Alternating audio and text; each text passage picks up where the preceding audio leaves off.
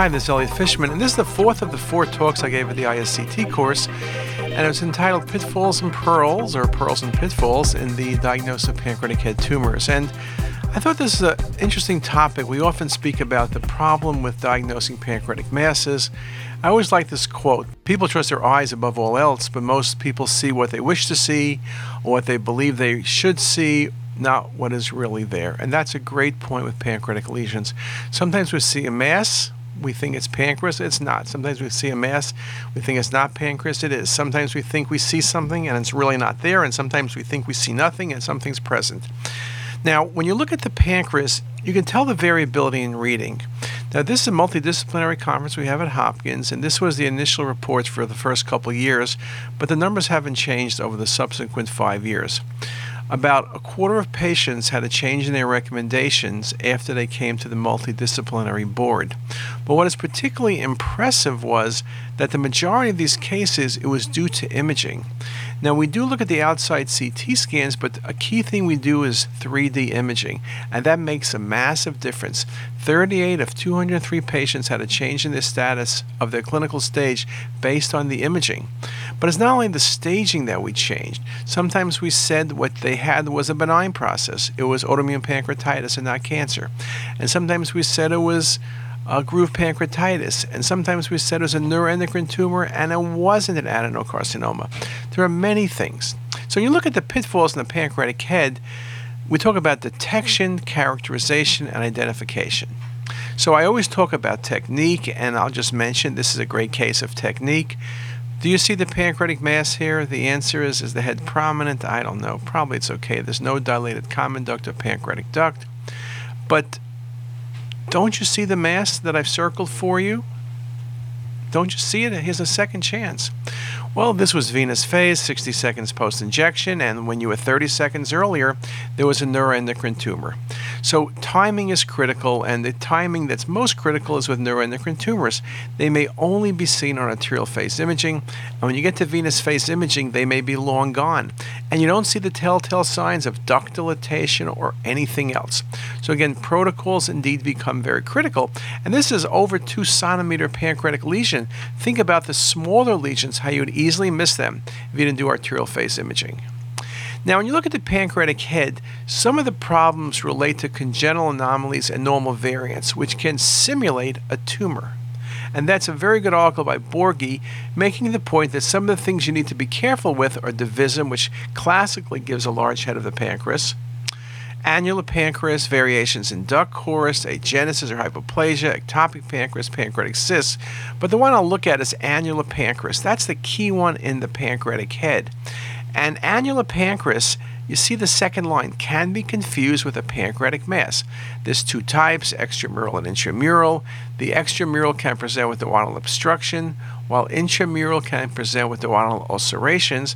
The key thing with annular pancreas is like it sounds. A segment of the pancreas surrounds the second portion of the duodenum. Now here's a nice example with positive contrast. You see that soft tissue on the duodenum? People thought that was a duodenal mass. It was an implant on the duodenum. That's the annular pancreas. Look, it has the exact density of the normal pancreas. And when you would do some reconstructions, it's very easy to show. But if you've never seen it or you don't think about it, you can see where it can be confusing in this case.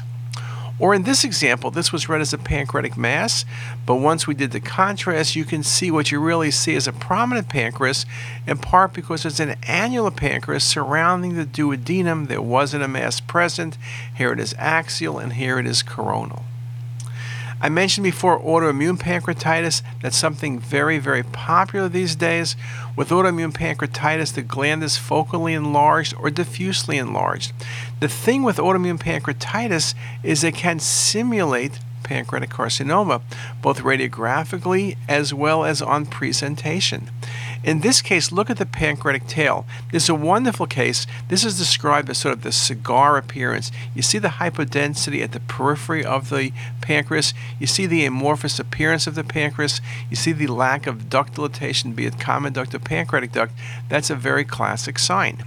Now, autoimmune pancreatitis is known by many things: lymphoplasmacytic sclerosing pancreatitis or chronic sclerosing pancreatitis, a lot of good names, but autoimmune pancreatitis or IgG4 related pancreatitis is the key word.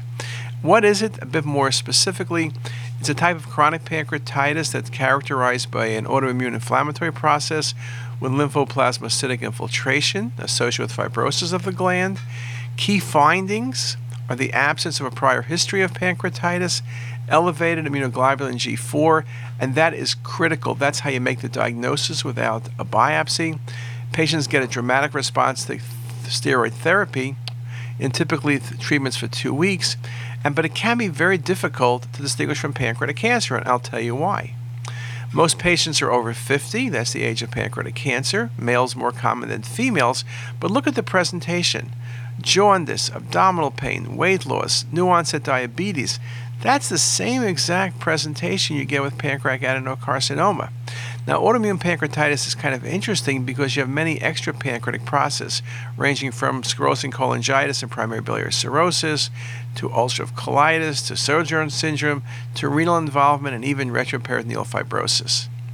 And again, the key things that make you think about it: weight loss, no history of pancreatitis, CA19-9 may be elevated, and the CT appearance is often mass-like, but there are some features that are different. Here was an article by Kim. Focal involvement of the pancreas has been reported to have an incidence that ranges from 28 to 41%. These findings on autoimmune pancreatitis can mimic those of pancreatic cancer. Now, when you have extrapancreatic findings, often it can be helpful. Here's a great case which looks like a mass in the head of the pancreas, but this was autoimmune pancreatitis. I'll show you more images, but look at the kidneys. Look at that patchy enhancement of the kidneys. Hypodense, almost looks like lymphoma. Almost way too much for just inflammation, but you can see very nice autoimmune pancreatitis, large gland diffusely, with these changes in the kidneys. Now, another process that can really simulate pancreatic cancer is groove pancreatitis. It's a form of pancreatitis where you have inflammation between the duodenum and pancreatic head, and it looks mass-like. As in this case, it also can obstruct the common duct, so you assume it's a mass. But you'll notice, and 3Ds are very nice to show this, there's no evidence of arterial or venous involvement. It's a very important diagnosis because patients end up with Whipple's procedure. Groove pancreatitis, soft tissue within the pancreaticoduodenal groove, with or without delayed enhancement. You see small cystic lesions along the medial duodenal wall. So think autoimmune pancreatitis, think groove pancreatitis. You can look awfully smart every once in a while. And at times, particularly with autoimmune pancreatitis, as some of my surgical colleagues will say, if you think about it, treat for it. You give the patient steroids for 2 weeks. It's not going to change when you do surgery, but boy, it can really change the need for surgery. Now, other things that can be confused with pancreatic masses relate to vascular pancreatic lesions. Now, of course, we talk about vascular lesions as in tumors. Patients with renal cell carcinoma 10 to 15 years later can have metastasis to the head of the pancreas, for example. We also can be confused with neuroendocrine tumors, separating neuroendocrine from adeno-CA if you don't have early phase imaging, but also vascular complications like aneurysms or pseudoaneurysms. So if I look at this case and I see a vascular mass in the pancreatic head, to me it's always a neuroendocrine tumor with a big asterisk. If you're missing a kidney, you better be thinking renal cell, as in this case you're missing the right kidney, and then you're thinking about renal cell carcinoma metastatic to the pancreas, and you're going to be right. Often these lesions are multiple.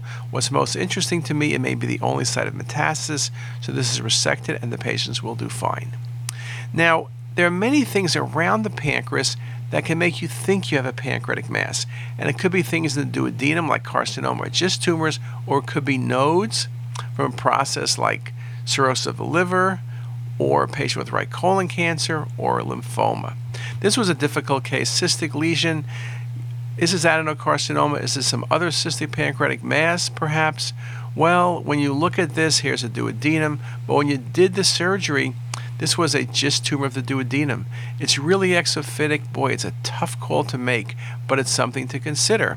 Now, this one's a bit easier, round and smooth. It doesn't look like a pancreatic cancer. It doesn't obstruct common duct and pancreatic duct. And I've said time and time again, if you have a mass in the head of the pancreas and it doesn't obstruct the common or pancreatic duct, you better be thinking it's not adenocarcinoma. It could be lymphoma, but it also could be something that's non-pancreatic. In this case, when you look at these images, it's smooth, homogeneous. Here it is coronal in 3D. This was a gastrointestinal stromal tumor. So GIST tumors can be very large, can occur in the duodenum. Pancreatic adenocarcinoma. Now, the truth is, if you mistake an adenocarcinoma of the pancreas with the adenocarcinoma of the duodenum, or vice versa, at the end of the day, it's the same treatment for surgery. They both get a Whipple's procedure. So perhaps it's not that important, but here's a large ulcerating mass. This was assumed to be a pancreatic mass, but pancreatic masses don't ulcerate, but perhaps what you're dealing with is a pancreatic cancer growing into the duodenum. We see that happening, but there was no common duct and there was no pancreatic duct dilatation. That would be a bit unusual. Now, when you look carefully, what was most unusual was the dilated intrahepatic ductal system. So it's important to recognize that invasive duodenal lesions like adenocarcinoma can simulate pancreatic masses and can behave just like them, obstructing the distal ductal system. Another patient, history, jaundice. This was classic for pancreatic cancer. Big intrahepatic ducts, I'm following it down, big common duct. Look at that cutoff. When you look carefully, this wasn't a pancreatic mass, it was a duodenal mass, duodenal adenocarcinoma. Here's a series of very nice views to show that. So indeed, it's a very, very important diagnosis. Again, it's not going to change management, but it's something you want to be much more specific about. Also, the point about how we analyze lesions becomes very important. I mentioned the things that look like the pancreas. Well, here's a B-cell lymphoma which infiltrates the pancreas. The importance of making the diagnosis here, you don't want to operate. You want to be able to treat the patient with chemotherapy. Again, an important point, large mass infiltrating low density. I got to think lymphoma, no duct dilatation, be it pancreatic or common. You better not be thinking adenocarcinoma. And so this case, a beautiful example of infiltration in the peripancreatic area as well as in the pancreas itself. So very, very nice example. You can see the vessels are stretched. If you had a carcinoma, the vessels would be invaded and narrowed, not simply stretched. Now, this was a great case and a really classic example. This patient was sent for evaluation of this pancreatic mass, and you can see what looks like a large mass in the pancreatic head. Now, I don't see a dilated pancreatic duct, so perhaps it's something peripancreatic. Perhaps it's nodes pushing on the pancreas. But it comes really far back toward the aorta, so you're really thinking about pancreatic cancer. But then we had a chest CT in this patient. Look at the mid-esophagus. This was esophageal cancer, and the peripancreatic mass was metastatic nodes from esophageal cancer. Remember, esophagus goes to the region of the celiac and SMA, as well as peripancreatic region. So again, a very important diagnosis you can see in this case on the axial views and in the coronal views. It's not very often I pick up an incidental esophageal cancer, but this is one such example. But again, you can see why nodes in the peripancreatic region, most commonly lymphoma, gallbladder cancer, liver tumors, as well as right colon cancer, can simulate pancreatic masses. I've seen a couple cases of gallbladder cancer where we didn't appreciate the gallbladder wall thickening as much as we should have, and we saw a lot of nodes and what looked like a tumor in the pancreatic head, but it was all nodes from a gallbladder cancer. So again, at times it can be tricky. So in looking at the pancreatic head, the pitfalls, detection, characterization, identification, and hopefully on all three levels, I've improved your capability by thinking about the potential pitfalls, by thinking about the questions you need to ask, what you need to be looking at in the imaging, and how you need to analyze the cases. And with that, have a great day.